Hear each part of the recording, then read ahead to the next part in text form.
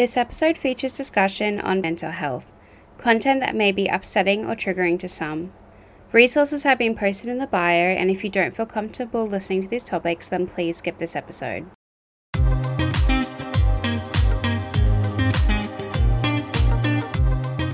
Hi. Hi, how are you? Good, how are you? I'm loving the new hair. Thank you. Yeah, not too bad. Do you want to just start by telling us a bit about yourself? So my name is Laura McDonough. I am a bilateral below the knee amputee, which means I've lost both my lower legs. I'm a mental health advocate, suicide survivor, and I am also a model. So, if there's anything you don't want to talk about, or don't feel comfortable talking about, just say so or just skip over it. But can you kind of run us through that day and what happened? So the morning of the day I lost my legs, I actually went to see the psychiatrist who was treating me at the time. And for me anyway, and it's common with other people too, I had a diagnosis of borderline personality disorder at the time, and I had many people arguing about my diagnosis and how it was wrong. But this psychiatrist in particular was or truly believed that I had that diagnosis. So I was extremely unwell, extremely suicidal, and probably like I'll explain it like this: like it was rock bottom, 500 like million piles of rubbish below rock bottom, and then me. That's how bad like my mental health was that morning. And I remember just out of sheer desperation, I just collapsed on the floor and I actually vomited in front of her. And I said, something's seriously wrong. Like, you need to do something right now. Like, I'm actually going to take my life. And while that wasn't my first attempt to take my life, I just remember her saying that I was being manipulative and that I actually wasn't suicidal. And then things kind of progressed from there. And that night I was struck by a train. And what was your mental health like leading up to that? Had this been something that had been going on for years? Yeah, so prior to this actually happening, I was in and out of hospital for my mental health, mainly during my teenage years. And then I started going into hospital as an adult too. But yeah, as an adolescent, I spent a lot of time within the adolescent psychiatric ward at the Austin Hospital, and missed out on a lot of school and all of that kind of stuff. So it was definitely like an ongoing issue. And do you feel like there was enough mental health support and awareness when you were a teenager? Not at all. Um, I've always been very lucky in the way that my family has kind of dealt with mental health issues for a very long time, and they've always been very like understanding and loving and supportive, and my friends have always been the same. But yeah, especially at like going to an all girls school, and when they find out you have a mental health condition, the bullying can be like absolutely relentless. And I think basically there just wasn't spoken about, and there wasn't enough education around the topic. And do you think if there had been more awareness or more support that your attempt could have been avoided? It's hard to say. At the time, I think that my mental health had gotten to a point where it was so bad that probably nothing would have stopped me anyway, unfortunately. But I do think that earlier on, when things were starting to get really, really bad, like a few months beforehand, there could have been interventions and treatment options given to me instead of it kind of just being completely dismissed. And what was it like waking up from the accident? It was very weird. I remember at the time I'd lost my left leg, but at that stage I had my right leg. I had no right foot, but I still had the leg. And I remember waking up and I was like, where's my leg? Where's my leg? And I was so high on the pain medication given to me and coming out of a coma that I was kind of like tripping. And I kind of believe that, kind of like, I don't know, it's hard to say. Like, I knew it was gone, but I still believe that it was there. And what's that like adjustment been like for you? Like how long's it been now? 5 years. 5 years. And what's that time period been like? Very difficult, but also I've had some of the most amazing and rewarding moments of my life come out of it. And were you like relatively healthy, like physically before? Yeah, I used to do a lot of sport growing up. So I was a swimmer, used to do swim squad twice a week. I was a tennis player. I used to do ballet. Yeah, very physically active growing up. So what's it been like for you going from like able-bodied to disabled? Some days it's really hard still. Like, I'm so grateful to have the body I have. And I'm so lucky that it's kind of helped me through everything it's been through. And I'll never not take that for granted anymore in that type of sense. But there are also moments where I see family and friends just being able to do stuff really easily. And it kind of makes me wish that I was still able to do that and that I was able to live a life that was just, how do I put it, like simple, not having to worry about prosthetics slipping off in heat or not having to worry about like being in chronic pain all the time and stuff like that. It's just been from not having any sort of like physical disability at all to having amputated legs and then multiple chronic illnesses on top of that. It's been a very kind of different experience. Yeah, I can imagine. Is there like one thing that you wish people would do differently when it came to mental health, particularly around children and teenagers? Maybe something that would have helped you.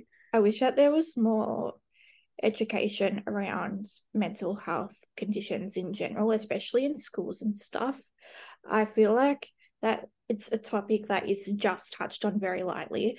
I feel like obviously like age appropriate. I feel like there should be different types of kind of um workshops and educational days and all of that kind of stuff that not only teaches our youth about like mental health conditions and what they can do to kind of identify if their friend is struggling, for example, but also what they can do if they're struggling themselves and then what resources are in place and help them navigate like that and not kind of shun it when it's spoken about. Yeah, I mean, I graduated high school like almost 8 years ago now, and there was basically nothing on mental health at all. I think I remember them talking about mental health once, and it was just depression, and they didn't touch on anything else. Just bare basics. Here's how you figure out if your friend has depression, and that was it. We never talked about it ever again. So Yeah, you've been doing a lot of awareness stuff now. How's that been? What have you been doing? it's pretty random. I've done things like podcasts, done a lot of podcasts. I've done things in media outlets, like from starting from like the Herald Sun, um, House of Wellness TV, Seven News, but then it's gone to places in America like Love What Matters, and then Lad Bible, and then all this other stuff. I have done different types of or looking into like different types of research grants and giving my opinion based on my lived experience on different matters. I've done live speeches for companies like L'Oreal Australia, Chemist Warehouse, and yeah, all different types of things. It's absolutely amazing. I love doing it, but it's very random. And what's it like getting that opportunity to raise that awareness and to potentially help people? For me, after my own experiences with a mental health condition and what I've had to face, as well as knowing firsthand, knowing what others have had to face, it means absolutely everything to me to be able to try to change the narrative of how mental health conditions are perceived in society, but also how people with mental health conditions are treated. So through the work I do, I am just really hoping to change that kind of treatment for people with mental health conditions so that nobody kind of gets left behind. And how have you learnt to be so open about your mental health? Always lived in a family where it has been spoken about very openly. And even my grandmother had bipolar disorder for over 70 years. And she kind of had her mental health condition in a kind of time where it was very, very, very frowned upon to even speak about a mental health condition and admit that, like, you have bipolar disorder.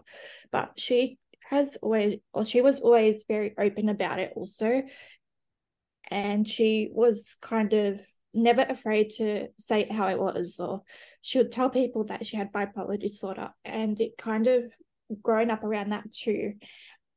It was just a normal thing to hear that from my grandmother. It was a normal thing to experience that within my own family, and it just became a normal thing to kind of speak about it. But also after what happened to me, I just knew that I needed to try to change the way things were for others. I just didn't want any of that happening to anyone else. And you do modeling now as well, right? Yeah. Has that changed the way like you perceive yourself? It's definitely given me more confidence.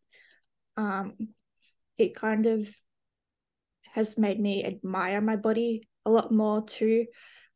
And it's also wanted me to help show others that being who they are is more than enough, and that they don't need to change anything about themselves. And I've become really passionate about it. Yeah, you do seem really comfortable like with yourself.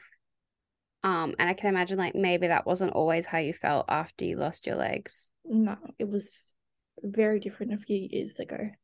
And is there anything else helped with that confidence and that adjustment?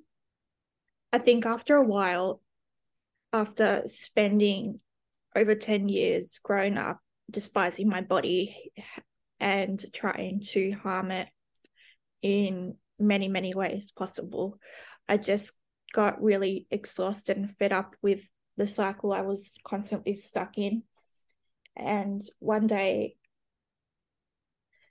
I was actually having trauma therapy, and I came out of it and I thought to myself, why am I still doing this? Why am I stuck in this space where I'm constantly so uncomfortable? I'm constantly complaining about it, but I'm not doing anything to try and change that. And from there on in, I just started doing little things like trying to be nicer to the way I spoke to myself, or um, wearing like clothes and stuff that was out of my comfort zone. And I just tried to push myself a little bit. And eventually, yeah, I just became more comfortable with that. And then over time, I became more comfortable within myself. And how's your mental health now and how have you been helping it improve? Overall, my mental health is probably the best it has been in a very, very long time. But I still do have like my ups and downs with it. Um, Basically, now I have a fantastic treatment team. Um, I have a psychiatrist and psychologist that I work really well with, and we all collaborate really well together. So that has been a part of it. But I have also learned to kind of identify like triggers and identify like when certain symptoms are coming up or they're stronger than usual. And I know what has helped me in the past with that. And now I have a team that if we can identify something, we can get on top of it pretty much straight away instead of having to wait. until it's a big crisis. And if someone was struggling with their mental health, maybe particularly if they were like a teenager and they didn't know where to go, what to do, what would you recommend? What should be the first step? I would firstly say try to speak to someone about how you're feeling, whether it be someone that you trust, whether it be your mum, your dad, or just even, it can even be like anyone really. Speaking about it is normally one of the hardest things that you can do. But it's also something that can be very beneficial in a lot of ways, because speaking about it earlier on can mean that there can be more early interventions that can be put into place. There can be, more monitoring of symptoms, or there can be different kind of things that you're able to do kind of before you get to a point where it becomes a lot more difficult to access these type of things in some aspects. Speaking up about it is really important, and it's also absolutely nothing to be ashamed about. If we can speak about how good our day was, and we can speak about that so freely without even double thinking about it, then why can't we speak about other parts of our emotions too? Because at the end of the day, we all have like good times and bad times. Yeah, we all need to speak about how we're feeling.